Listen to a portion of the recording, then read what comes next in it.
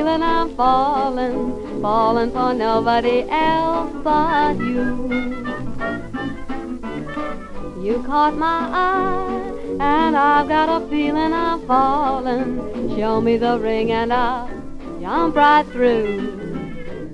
I used to travel single. Where we left last week was you'd come back from Guildford with a length of O's, a good length of O's.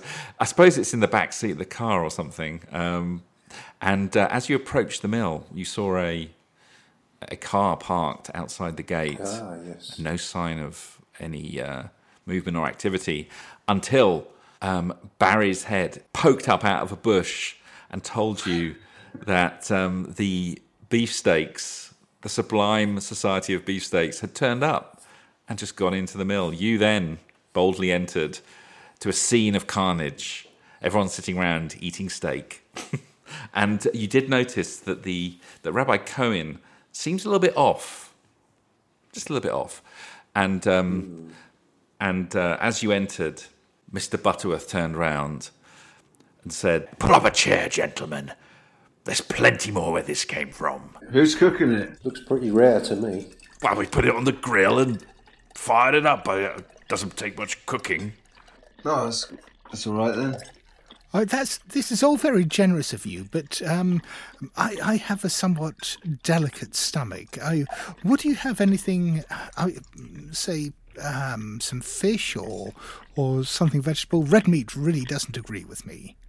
Fish? He says, with a very stern expression. We don't eat fish. If it's not red and bloody, I'm not putting it in my mouth. Well, how about then a nice swordfish steak? They're red and bloody, aren't they? Swordfish? What are you talking about, man? We're in Surrey. Not many swordfish in Surrey. Well, that's not my fault. Maybe pike or something? Suit yourself, but we're all tucking in and got a bit of red wine as well. Fancy a glass? Well, yes, I mean, of course. That's a different proposition.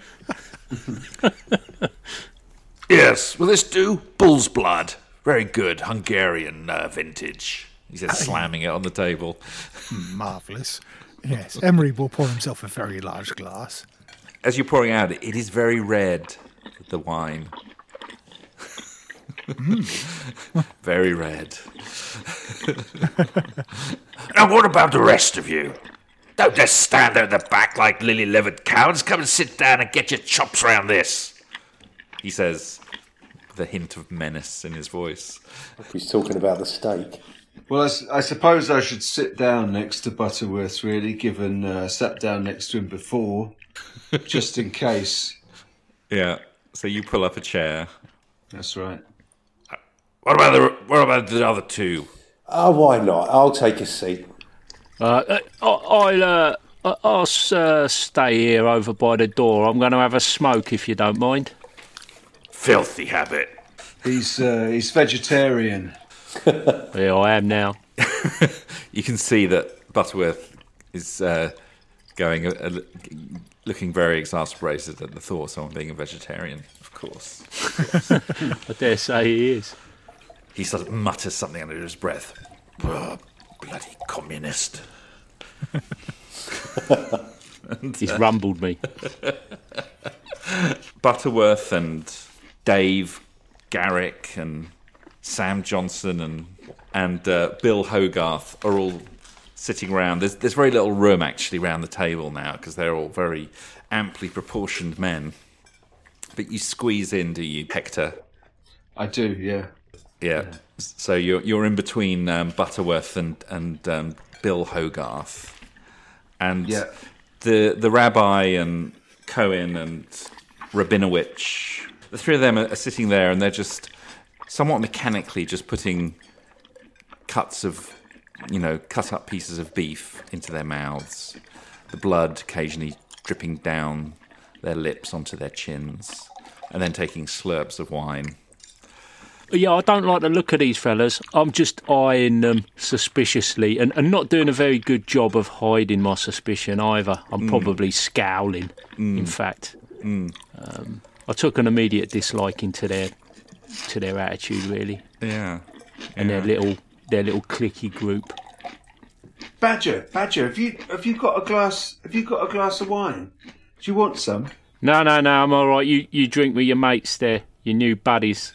And as I kind of grab everything, I just want to knock over the bottle of wine in the direction of the rabbi or the rabbis, perhaps. No! You're not going to try and nick their buttons now as well, are you? Okay, so in order to do that in a not obvious way, you will have to make a sleight of hand roll, which of course you're very good at, aren't you? I've rolled 25 and I got 65, so I think I did that all right. Oh yeah.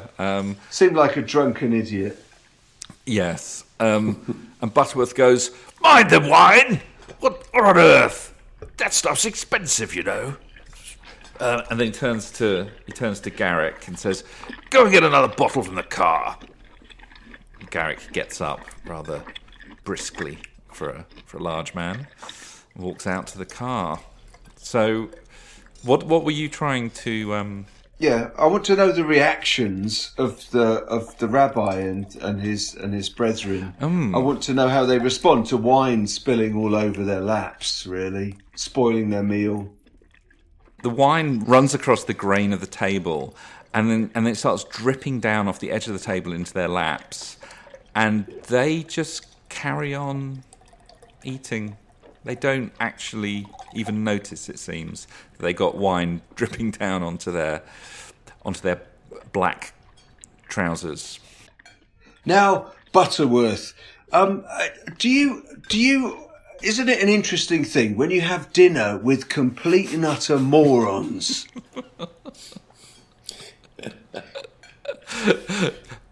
What? What's that? Morons. People, when you're having a nice dinner, and the people that you're eating with are almost not there. They're kind of, the lights are on just about, and there's definitely nobody home. It's very frustrating, don't you find, when you want to have a decent conversation with people? I prefer to eat rather than talk. Well, might explain it. That might explain it, mightn't it? Badger, have you got a glass of wine? Look, I told you, I'm happy here, standing here having a smoke. Look, if I'm honest, I don't care to join you. So, Emery, are you sitting down at this point, drinking your bull's blood? Absolutely. Keeping your counsel? I'm too busy savouring the wine at the moment. Yeah, very good, very good. Milton, where are you? What are you doing at the moment? I'm sitting down. I'm looking quite suspiciously at the food and the drink and the behaviour of everyone. Where do you come by kosher beef in a small village like this? Butterworth sort of leans in towards you, and you can smell the wine on his breath, which is just masking his awful halitosis, but only just masking it. Nice. You can see his teeth and gums are stained purple from the wine as well.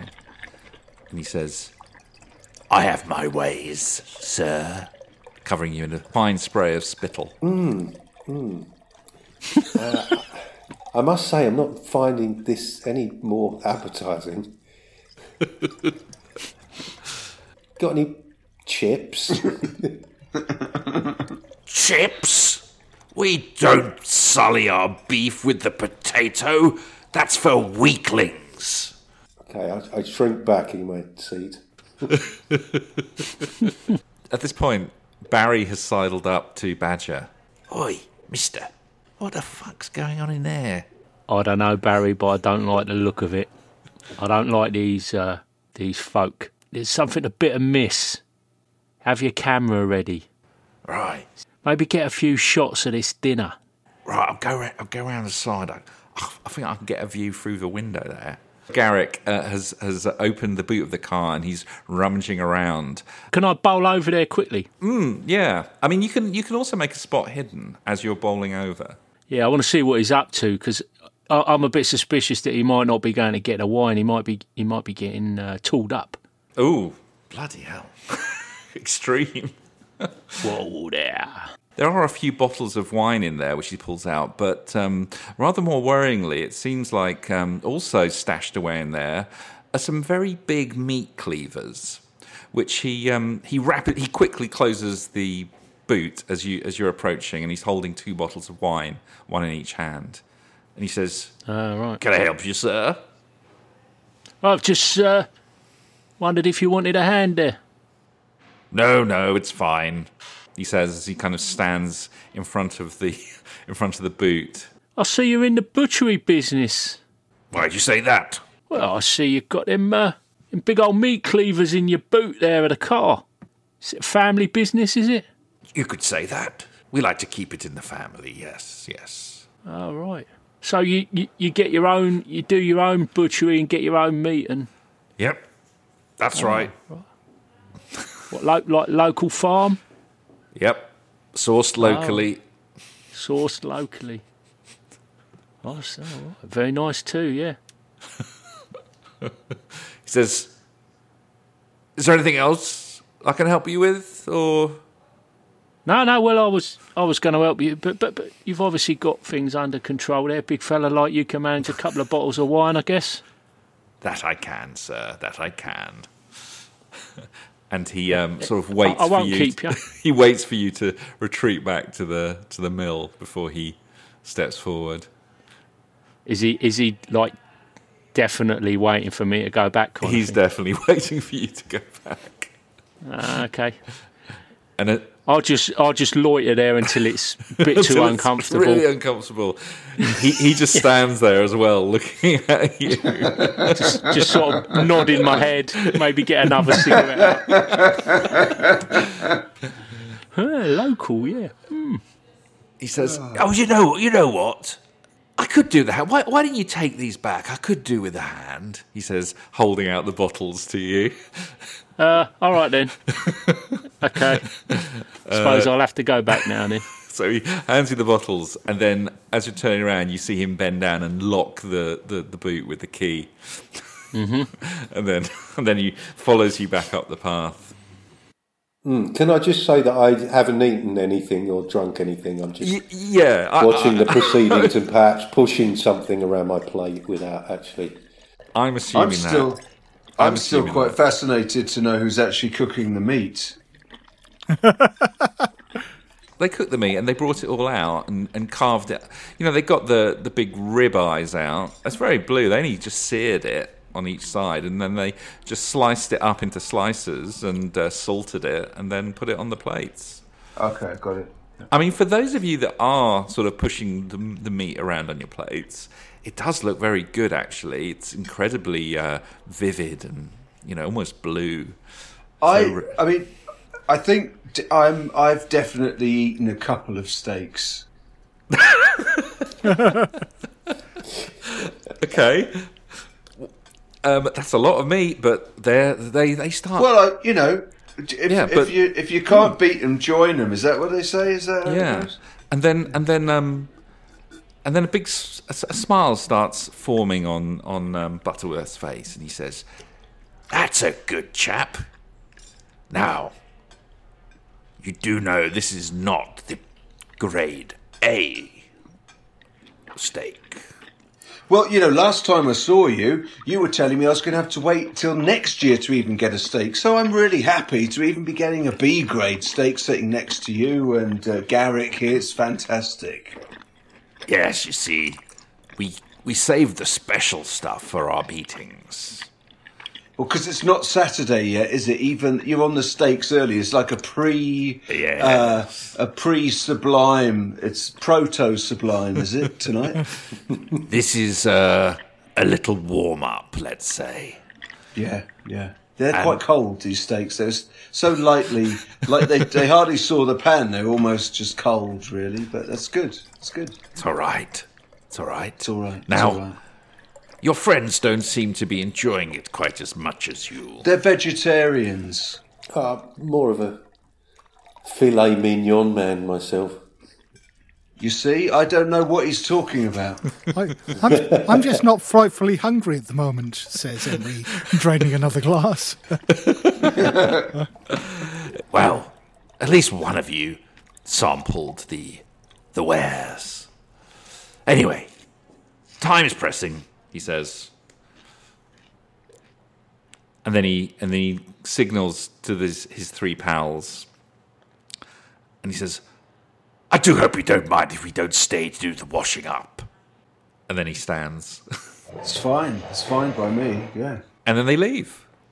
Andy, I punctured their tyres. Oh, you did? He did. Forgot about that. I guess they'll be coming back then. They head back out to the car and they start the engine. You hear the flapping of the tyres as they rumble off down the road, and they disappear around the bend. I'm going to wave them off. I'm going to stand out on the side, just waving them off. Yeah, I'm going to stand by you and sort of like under my breath say, you know, they got a boot full of meat cleavers. Reckon they're in the butchery business. What do you think about that, Ickwill? Your buddies? They're not my buddies. Well, they sure look like your buddies. You're sitting down there troughing that steak well enough and knocking back a few of those wines with them. I could be mistaken for thinking they were your new buddies. Who got the button off the bloody coat in the pub? Was that so you could join the club? Well, you did. So what you're telling me, you've got a cunning plan, have you? What do you want to do, lock the gate and stop them coming in? No. What do you want to stand looking sceptical in the doorway? All of us stand watching them eat dinner? That's I'm not sitting down with them fellas. Well, I know you didn't. Well, I'm not about to neither. Well, it doesn't surprise me that they got meat cleavers. They're the sublime society of, steak eaters, aren't they? But do you really expect them to be doing their own butchery, them old toffs and that? Maybe they're cow rustlers. Well, they're a bunch of fucking weirdos. Well, they are weirdos. And what about look at the rabbi? Well, didn't you spill that wine all down them? And I mean, what's gone on there? Well, any normal person would jump up, react. Yeah, exactly. So I was. They seemed a bit glassy, a bit waxy.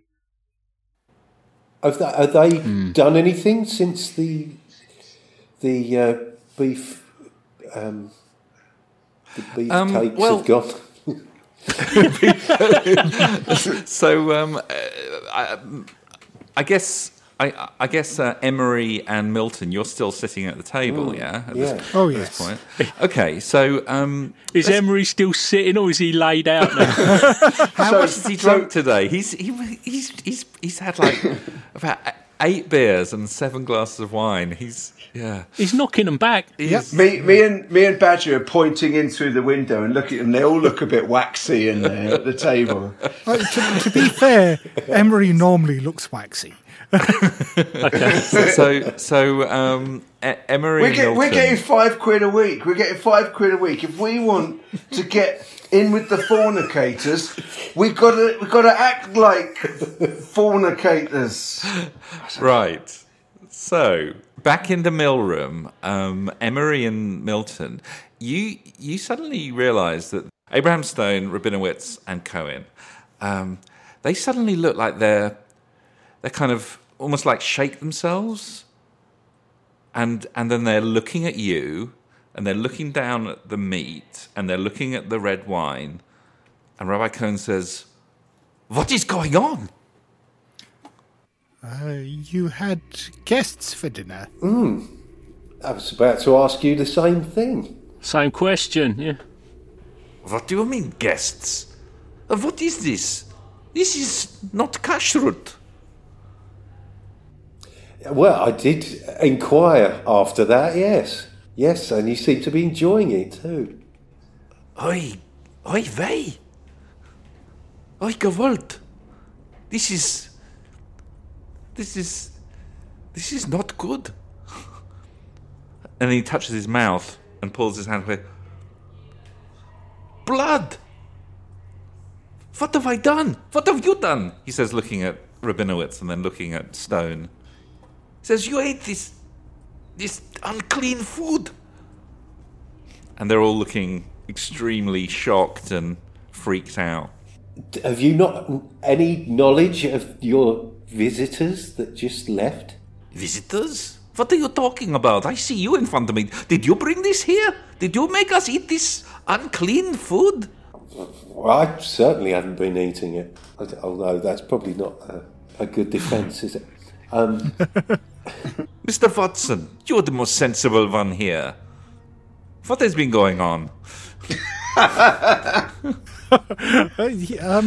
Well, I believe that these beefsteak gentlemen came along and invited themselves to dinner, brought some meat with them. When we arrived, you were in mid-repast. It seemed impolite to interrupt you. Impossible. I do not recall any beef men. Oh, they were definitely here. You can see the indentation of their buttocks in that chair there. We won't need a spot hidden roll for that one. He leans over and says, this must have been a big one. What witchcraft is this? They come here, make us forget, make us eat non-kashrut food, betray our beliefs, our principles. For what? Just to make fun of us because we are, as they say, foreigners? Yes, they didn't mention any of that stuff, if that helps at all. I'm not entirely sure what their motivation was. They seem to come along here and just want us to eat meat. I have met these types before. Well, no, they wanted us all. They wanted us all to eat meat. It wasn't just you. You're not Jewish, are you? No. I thought not. But then what purpose?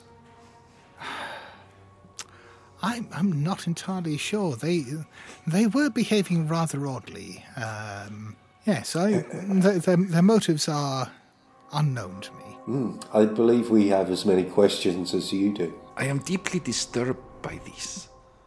Well, I think that's quite understandable under the circumstances. Well, we must go and pray immediately. He says, Stone, Rabinowitz, come with me. We must atone. And then they go into the next room, and then you hear their footsteps creaking upstairs. And then a little while later, you hear some Hebrew chanting, Hebrew recitations from upstairs. So, gentlemen, you are now alone with the remnants of the bloody repast. Spilt wine, indented buttocks. Well, it's not looking good for this story of cavorting. No. Really, is it? Well, I mean, there's not much indication that that's actually happening. Do you suppose these beefsteak chappies cavort? If they can make these gentlemen eat food against their will, what can they make other people do?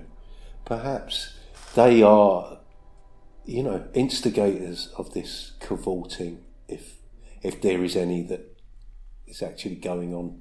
That's a very good question. And I'm just going to keep tucking in and eating leftover steaks on the table. And similarly, pointing the meat at people. And similarly, to spare our hosts the temptation of drinking any more of this dangerously non-kosher wine, I'll polish off the rest of it myself. Quite so, Dr. E, quite so. Here's my glass too. Excellent. I'm going to stick the kettle on, I think. Right. Now, you remember you have got you did go to get that hose for a reason. Does anyone fancy, draining that shaft? I'll set up that siphon. That's no worries. I can do that. Okay. Get that sorted whilst they're stuffing their faces. All right. Well, I'm not themselves. having any of this. I'm coming with you. I'm coming with you, Badger. Oh, well, that's awfully nice of you. I'd appreciate the assistance, if I'm honest. I think Dr. Watson can No, come you're and join welcome. you outside in a supervisory capacity, holding a bottle of wine in his hand. Well, you be and tell- careful there, Doctor. We don't want you falling in the drink. Things too late for that. Oh, sorry, too late. These dishes aren't going to wash themselves, though, right? These dishes aren't going to wash themselves. Somebody's going to have to wash up. And I don't want it to only be Barry. Well, I hope you're not looking at me, Ickwill. Well, to be fair, I don't think, apart from Emery and his wine glass, I don't believe we've dirtied any plates. You pushed that meat round your plate long enough. Guilty as charged. Emery is no longer bothering with the glass, by the way. He's got the last bottle and he's just swigging straight. Exactly. That's going to be clean when he's finished with it. Yes. He's clinging onto it for dear life. Well, there are all the plates left by the beefsteaks, of course. They were not polite enough to tidy up their own plates, of course. Well, perhaps that could be part of the atonement of Yeah. All our right, Jewish fair enough. friends. That's a very good idea. All right, so a little while later, I'm assuming that Emery doesn't wade out to the island until it's absolutely necessary. It'll only take one of you to drag the hose out there and stick it into the hole. Yeah, I'll do that. Don't worry about that. Don't want to get into all that again, no. Until then, yeah, Emery is just sitting in the garden, drinking his wine and watching the hill and imagining the cavorting that is going on there in the dark. And Andy, one thing. I think Badger's pondering what he saw. And did he see any blood on those cleavers? Were they soiled? You got an extreme, didn't you? I did get an extreme, mate. It was pretty amazing view I had. Could have been rust, you know. Could have been, but it probably wasn't. Probably wasn't. Okay. But you know, what else is going to be on a cleaver except for blood? Well, you know, if you was a butcher, if you was a butcher, you wouldn't be leaving blood on your tools. That is you know true. what I mean? That is true. You know, as a woodsman, I know that you clean your tools You do. when you put them away. You and don't you want oil them up rusting, and you wrap yeah. them and Yeah, you don't want them rusting up. No, there was a big old pile of them in that boot. Big old pile of them. What so how many are you talking? Like, you know, Well, I mean, at least a dozen. oh, right, yeah. They were tooled up. Is that enough for everyone to have one in their head? It's enough for everyone to have two each. Two each. So I'd like to be standing on the shore with Dr. Emery, just Right. kind of backseat driving and heckling Badger as he's wading out. Right. So Badger is wading out. Is Milton you going with? Just to obviously this is a very interesting. thing for I'm you. just the helping hand. Yes, I am assisting. All right. Now, don't fall in this time, Milton. Be careful there. Mind your step. I'm still drying off from my last encounter. So you've attached one end of the hose to the pump up in the mill. Head out to the island. You lower the hose until it goes all of the 21 feet or so down, and then you head back, attach the hose pipe to the pump, start pumping it, and you get a good flow going. In fact, there's enough piping in the pump area to actually start siphoning off the water down into the below the water wheel on the other side. Do you go back and start pumping, or Milton, who was doing that? Well, I'm on the island, and that seems a bit of a faff. Is there not somebody like? Okay, well I'm there to assist, so I'll do that. When I nod my head, you hit it. Yeah. Exactly. And Badger, you estimate that it will probably take the best part of the night to empty out this. I'm not sure I can pump all night. I'm in my 40s. No, because once you've got it pumping, then you can just use gravity to siphon off the Oh, I rest. see. Right. Okay. Yeah, because once the actual water is going through, it'll just drain it from there on. But it'll probably take the best part of the night to do it. Okay. So you are successful. It's you hear a slurping sound as the water starts gurgling up the hose pipe and snakes across to the shore of the lake and all the way up to the mill. Right, there we go then. It's going to take a little while, gentlemen. Yeah. I'll just put my trousers back on and we can... Let's go and see if that washing up's finished. Yeah. So, do any of you have any plans for tonight, or shall we turn in for the night? Maybe you can wake up bright and early and see the outcome. I just want to drive the car up to the house and look for more booze that I've got in the car for me and Emery to drink. Okay. What, you're going to stay up all night drinking just to give you a bit of... Basically, yeah. Dr. Watson's plan for the night is to stagger around the gardens singing, collapse in an untidy heap, and then spend the following morning sleeping it off. That was exactly what I was thinking. Fantastic. Yeah. So we'll do a recce of the garden, but it won't be any good to anyone the next day, right? I think at least part of the night will be spent trying to imagine what the cavorting looks like, so that we can frame it properly for the camera. But with Dr. Watson's references, this will probably look a lot more like Morris dancing.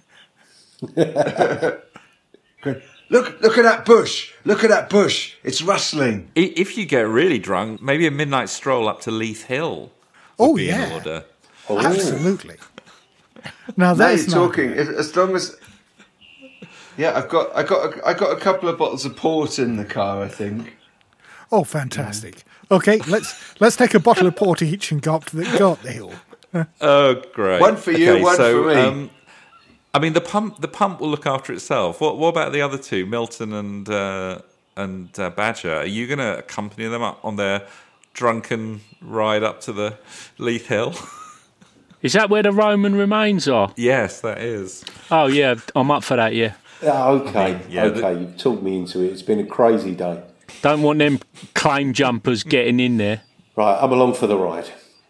Right, so you've left the rabbi and his companions there doing some very elaborate atonement prayers to try and cleanse themselves of the impurities. That'll probably take many hours, of course. And you drive.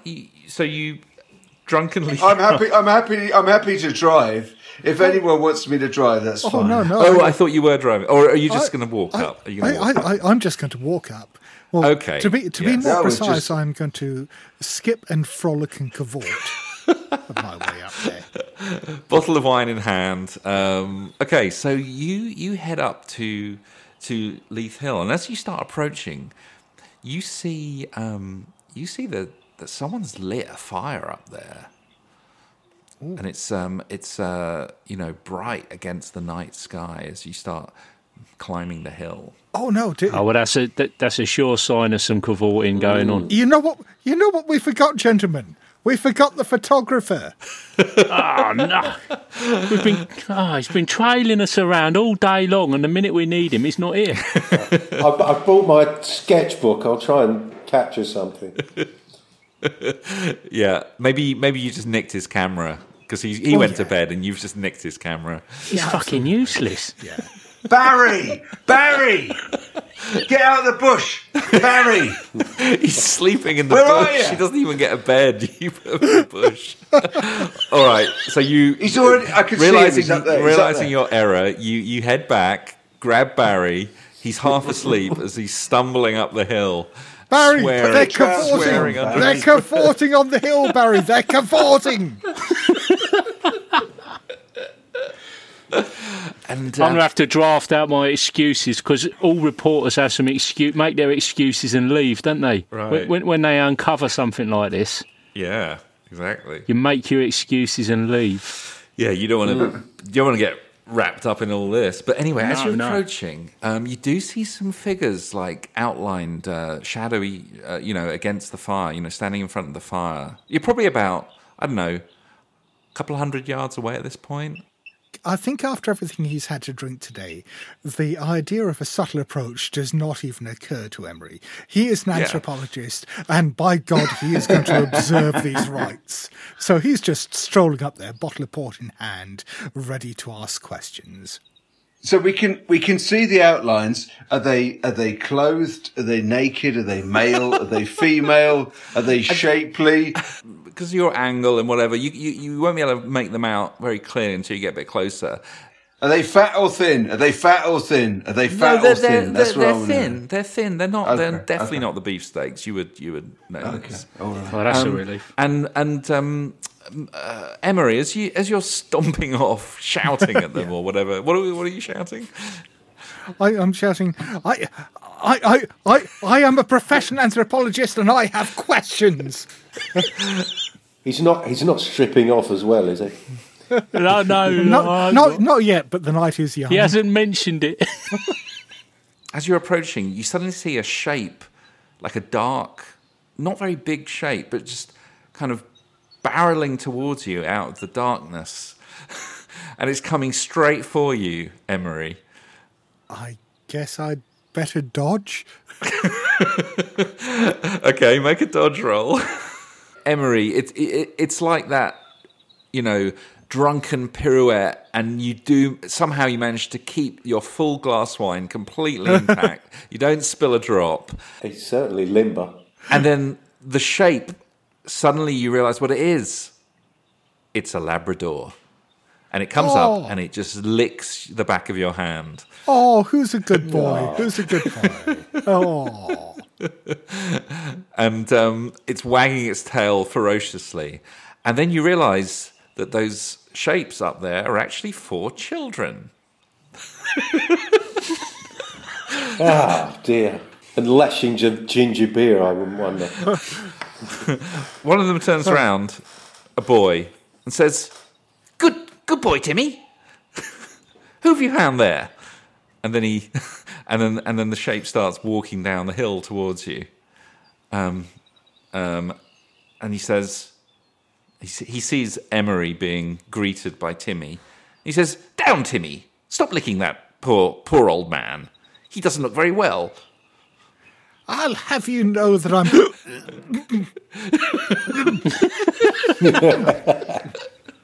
Are you going to vomit over one of the famous 5? Absolutely.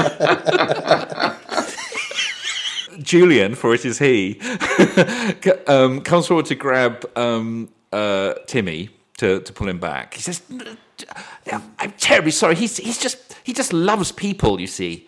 I think that's the point at which I projectile vomit over both of them.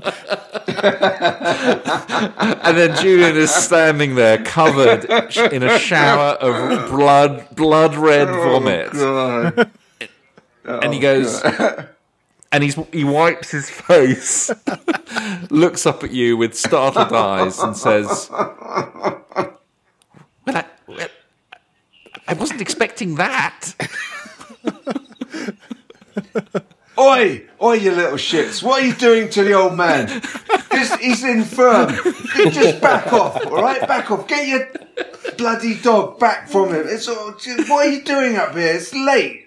It's past your bedtime. What are you doing? He says, Julian says, language. What are you making him sick? What are you making him sick for? What are you doing up here? I could ask you the same thing, mister. We're on a walk, you little shit. This is like a long-held fantasy of yours, Barney, to basically get into a fight with one of the famous 5.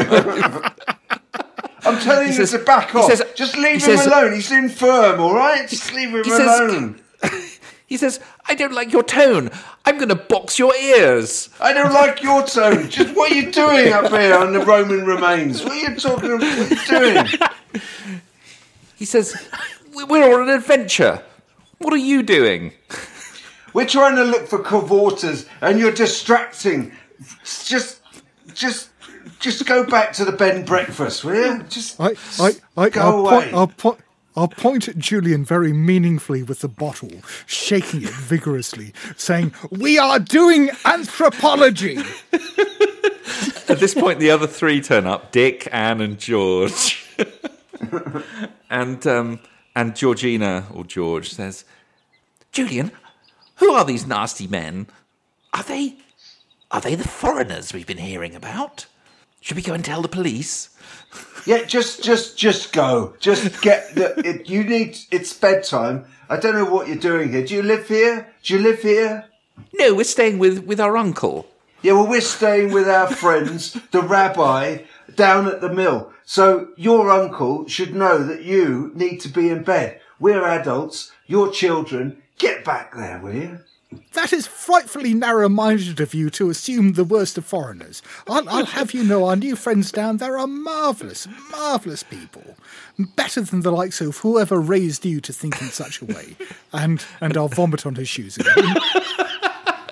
And Dick steps forward and See says, what you've done? See what you've done to him now? Every time our friends eat meat, they're really sorry about it. So just, you have to give them their due, even if they're not from round here.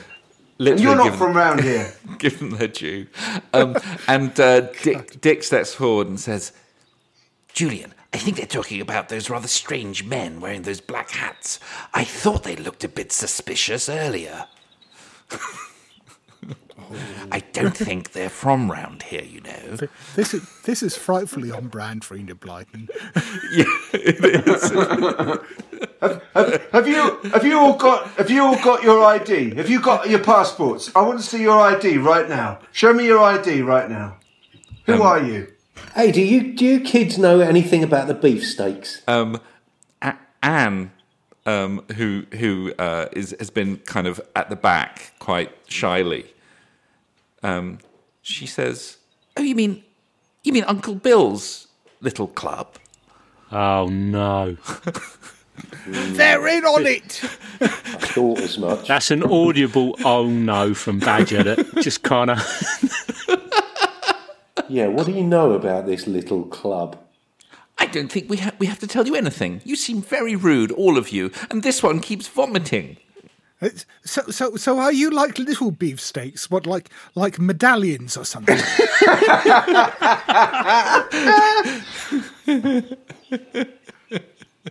Okay, I'm gonna go and kick them in the shins. All right, I'm gonna start kicking them in the shins. Okay. I'm sorry, I don't have any stats for Famous Five, so well, but you sort it out because it's happening. I'm kicking them in the shins really hard. You're attacking a child. All right. Yes. Make a fighting brawl roll. Oh my god. Steady on it, Quill. What are you doing? I've rolled a 1 and I've got 65. So that's gonna hurt. 1. I've rolled a 1. He's broke his leg. I think you've killed him with that. Yeah.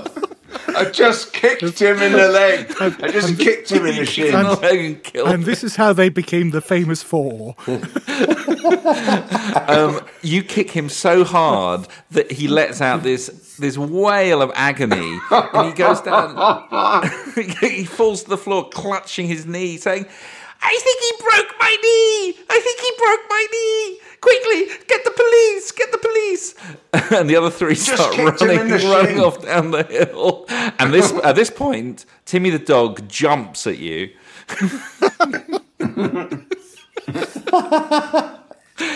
Okay. Oh, and I just rolled a 1 as well. Oh. Dear. This is amazing.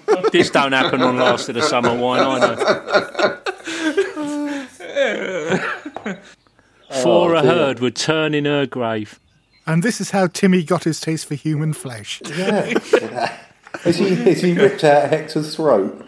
I think he's about to, because I'm going to see how much damage, because this is going to be maximum damage. Oh my goodness me. Oh, all right, God. First of all, you take 12 damage. What? The fuck? Okay, I've got 11, so I'm dying. Okay, So Timmy has just killed you outright. Timmy just rips out Sir Hector Risviaqua's throat. What a way to go. Oh. Yeah. Oh my word. This has gone very dark. Suddenly, Julian is lying on the floor with a broken knee, and Timmy the dog, now turned feral, has ripped out Sir Hector Risby Ickwell's throat, and he stands there growling over the. Well, I'm not having that. I'm not having that. Barry, photographs. He's just ripped his throat out. I'm gonna have to bundle into this dog and try and pull a knife out, and because I've got a knife, I'm gonna shank it. I'm gonna grab the dog and do for it. You can't have a wild dog ripping out people's. This is Call of Cthulhu, right? Are we really going to be taken out by a Labrador? No, I'm not. Oh my god! And no one else is on my watch. All right, so I can't believe how we got here. But yeah, go for it. Look at that dog! He's just ripped his throat out. God. It did, but he was defending his master, wasn't he? Put it down. Thing. Put it down. Right, Badger. Do you want to try and attack the dog? Yeah, I'm not having that. Can't have that. Jesus Christ! Get off him! He's yeah. So what is that? Fighting brawl? Is it? Fighting brawl? Yeah. Ooh, hard success. Well, it's the dog is going to try and dodge out of the way. It needs a hard success as well, which it doesn't get. So, what kind of knife? Do you know what the damage is on your knife? Well, it's just it's just a woodsman's, probably from my scouting days. So that's okay, probably so a it's just D6. It's a sheath knife, yeah. just a sheath knife. Have you got a damage bonus? Where would I find that? That will be on near the top somewhere. Oh yeah, I've got a plus D6. It says. Oh what? Oh no! All right, so roll 2d6 then. All right, I guess that's good. Yeah. 8. 8. Yeah. Okay. You kill Timmy. Damn right. Vicious beast. Oh dear. You killed Timmy from the famous 5. So Ickwell kicks the lad, and I'm just about to chastise him for that when this vicious dog jumps out and rips his throat out, and I just pull my knife out, grab hold of it, wrestle it a bit like Tarzan with the crocodile, roll around on the floor, and then just slit his throat. Stick it in the side of the neck. Yeah, just grab its head back and just the coup de grace. While this is going on, Emery is going to very drunkenly try to staunch the bleeding at Risby Ickwell's throat. I mean, obviously, with the amount of damage you've taken, it's not going to help, but at least, it shows me. Can we put a tourniquet around his neck or something? Certainly. He's taking his jacket off, he's pressing it into the jugular, trying hard not to vomit on his face, that kind of thing. Vomit's a disinfectant, isn't it? Yes. It is, yeah, the amount of port he's been drinking. Bile cauterises wounds. I feel some of us need to make a sanity check here. I think you do. That's a very good point, because seeing a dead body, seeing your friend have his throat ripped out... All of it. Yeah, everyone should make a sanity roll for that. So Badger and Milton, I think you lose 1 point of sanity. Emery, roll a d4. You didn't like him that much. Only 2 points. Right. So there's a weeping Julian, clutching his knee in agony. And then he sees Timmy lying dead on the floor, and he goes, "Timmy, no, Timmy, what have you done, you beasts, you beasts!" Your dog just ripped the throat out of my friend. Why don't one of you children go and get a doctor or something? I can't walk. I can hardly stand up. With his sand loss, I mean, Emery now absolutely covered in Risby Ickwell's blood. I mean, it's splattered all up his arms, over his face and so on, is now looking around wide-eyed, with 2 bloody hands, grabs hold of the child's throat and says, "He's dead! You monsters! He's dead!" You attacked us! He attacked us! This has never happened to us before. Murderers! Murderers! At this point, you hear shouts coming from down the hill from the children, and the shouts are saying, there are murderers at the top of the hill! Murderers at the top of the hill! And you hear other voices down in the village. Well, I think the evidence suggests that we've been attacked by a crazed animal. Should have kept his dog on a lead. I would suggest that we also call out for help. Yeah. Over here. So while this is happening, Barney, do you want to roll up a new character? I tell you what. I mean, if you want me back, let me play Barry. Yeah. All right. So you are now Barry. So basically, I've been snapping away, and the film's run out in the camera, but I'm still snapping away. I just can't believe the pictures I'm taking. It's just incredible. Yeah, there's shouting coming from the village, and some lights going on. You can see a policeman on a bicycle straining to get up the hill. He gives up, dumps his bike, and he starts plodding up the hill. The 3 children are with him. Are you going to face the music? Oh, God, yeah. I mean, Emery is still sitting there on the hillside, covered in blood. There are sort of rivulets of tears down through the blood that spattered his face. And he's still swigging from the now empty port bottle, just with a 1,000-yard stare. Right. Badger. I'm not running. I've done nothing wrong. I've just brought this dog under control. Yep, you did. You definitely did. Bit too late, unfortunately, but, you know. Milton? I'd say I'd probably struck dumb. I'm kind of standing, gazing off into the middle distance. Not. It's all gone a bit pear-shaped, tell it, mate. Yeah. I'm not sure where to turn. And Barry, what are you doing? I'm just with these guys. I do what they do. Really, You do what you're told. That's it. I do what I'm told. After about 10 minutes, this puffing, wheezing, rather rotund policeman staggers up the last few steps, looks around and says, "What the bloody hell's going on here?" Their monstrous dog murdered our friend. Murdered it, ripped his throat out. It ripped his throat out. Murder? Hellfire! Christ, what did you... You killed the dog and this man's dead! He says, pointing to Hector's corpse. Well, yeah, not in that order. This man's dead, then we killed the dog. What did you expect me to do, Constable? A wild animal on the loose. I think you should be thanking me. He had to do it. It had gone feral. It had got a taste for human blood. These rotters! They attacked us! Timmy was just defending us! You should put them in jail, Mr. Policeman!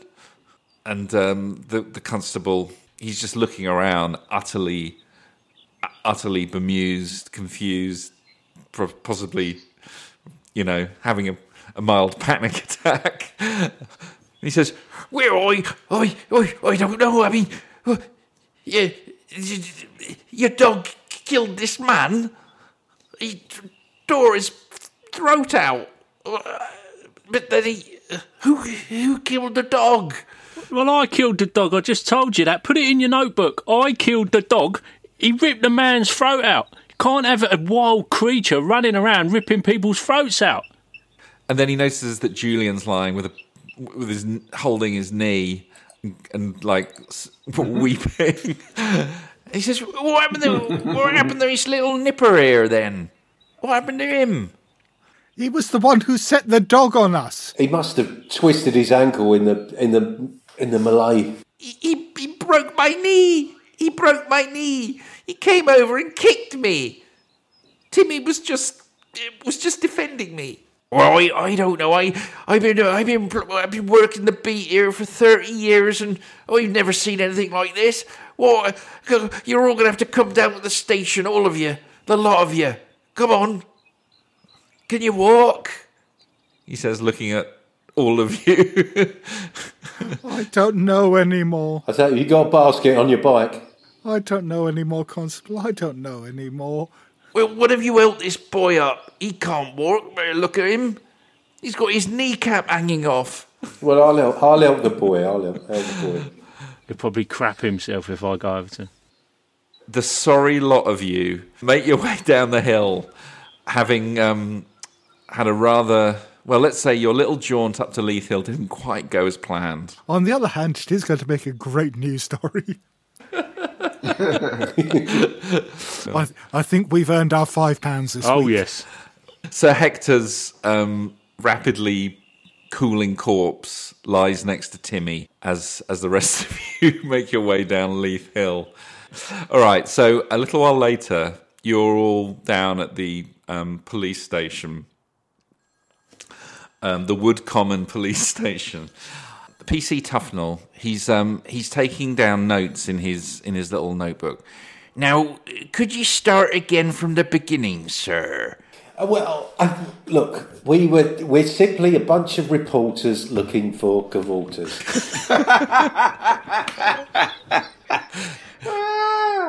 We saw some figures up on the hill, and we went to investigate. It was just some young children messing around. There was a minor altercation. Minor altercation With our late friend, who's still up on the hillside. Now, if I am correct, that minor altercation put old Julian here in hospital, right? Is that right? Well, old Hector does get a little bit carried away, and he's, he doesn't do things by halves, and I think he was just, he was trying to, just scold the little boy for his brazen cheek. Right, trying to scold the boy. Right, minor altercation. Okay, and then, in your own words, sir, what happened after that? Well, there was a bit of a stumble. The kid ended up on the floor, and then a dog ripped out Hector's throat. Ripped out throat. Are you sure it were the dog? Am I sure it was the dog? I think you could probably work that out for yourself. I think there's plenty of evidence there to validate that statement. Right, you are. So I'm just trying to get the facts. We are 3 men stuck on a hillside, faced with a rabid animal. Old Badger took it upon himself to protect us, and the dog would have been exterminated anyway. Let's face it. Damn right. Now, that's not for you to say, sir. Well, there's not a court in this country that would say otherwise. If there's any justice, indeed. A judge will be the judge of that. That's why they're called judges. Well, I'm sure you can see sense, Constable. What I don't like, though, is what were you doing up there? And what were they doing up there, these little rascals? These ruffians had started some kind of fire up there, and they were cavorting. They were performing pagan rites, and it was my duty as an anthropologist to go up there and document them. Pagan, is it? What's that? And at this point, Emery will launch into a very long and very drunken and very detailed history of paganism dating back to ancient Greece. And PC Tufnell is trying to take notes, and at some point he says, "Is this going to be germane to the case, do you think, sir?" Absolutely. Without context, none of this makes sense. I think you should get an extra couple of notebooks. Now, how do you spell Dionysus? Not like that, dear man. Not like that. Right. At the end of the interview, he says, "Now, it seems like this is a bit of a open and shut case, but just in case, I don't want any of you leaving the village until the magistrate gets here on Sunday. Okay. And I would like to request that you bring your car down to the police station and put the key in the lockup here." I did hide the car off the road, to move it away from the beefsteaks. Oh, right, okay. So we don't know where the car is anyway, then? In fact, I imagine the key is also in your jacket, inside jacket pocket, probably as well. Maybe the dog ate it. Yeah, I used to keep it around my neck as a chain. With that, he escorts you out of the police station. Says, "Well, it's been a long night, and I'm going to bed. I recommend you do the same and stay out of trouble. This is a small village, and the worst crime we've had is someone stealing apples from Farmer Pratchett's orchard. Now we got a murder dog. I don't know what you call it. Well, you killed a dog, and the dog killed him." I do feel that you keep getting the order of events somewhat askew. Whatever, just keep your noses clean. And then he slams the door of the police station shut, and then you hear the lock turning. The night seems to be coming to an end. It's about 3 a.m. now. You've had a night to remember. I'm guessing with the amount Emery's drunk, maybe not.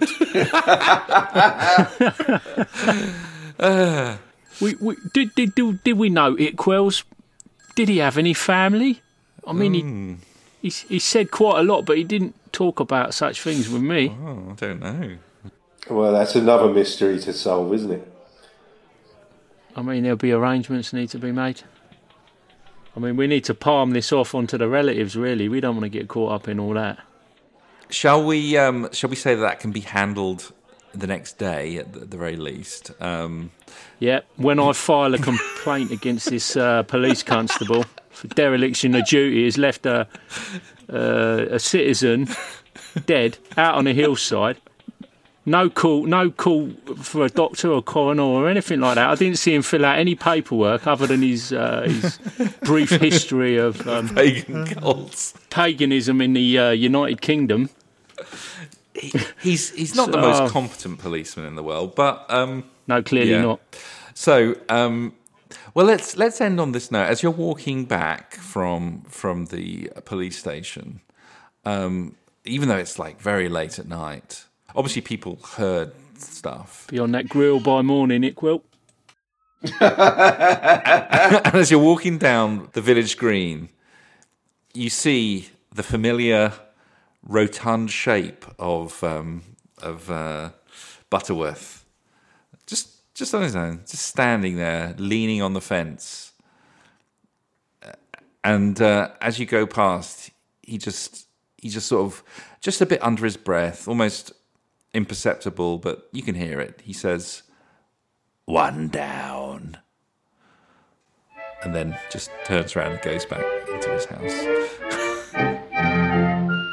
Listen, big boy, now that you got me made, goodness, but I'm afraid something's gonna happen to you. Can I just say, I did not make this up. This is actually in the scenario.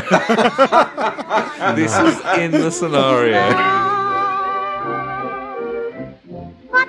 I think we finally know what the famous five are famous for. In years to come, I'd like to think that Barry becomes a fashionable, a fashion photographer in swinging 60s London. That's what I see for him in the future. Yeah. I can Silver see Fox, that. Snowden, Lord Snowden. Hanging out with Cecil Beaton. Well, assuming he isn't murdered by some beloved character from children's fiction before then. You get a pain and ruin your I bet you Marcus never thought that would happen when he put that in the scenario. I bet you we've got more out of that than anyone else ever playing it before. button up your overcoat when the I tell you what. I mean, if you want me back, let me play Barry. Yeah. Or a kid with a broken knee. Oh fuck no! No, please let me just do anything to me as Barry. I don't care. Just don't make me one of the fucking famous ones. you belong to me. Beware of frozen. This is going to be a bit of a stretch for you, Barney, isn't it? To play the put upon like manservant, like. No! It's not at all. It's not at all, Mr. Goodman. It's not at all. It's not a problem at all. I'm not drinking tea. Oh, take good care of yourself. You belong to me. Has he just been left up the hill? Well, for now. Well, it's a crime scene, isn't it? We'll make arrangements for you. I'm not going to drag you down by the ankles. Poor Hector, what a way to go, eh? Killed by a childhood favourite. About the only way it could have been less dignified would be if he'd been murdered by Noddy. Or big ears? Or on nails. Ooh, Perhaps I should take my trousers off and drape them over his face. That'll give him some dignity. when you're on a spree, oh, say good care of yourself. You belong to me.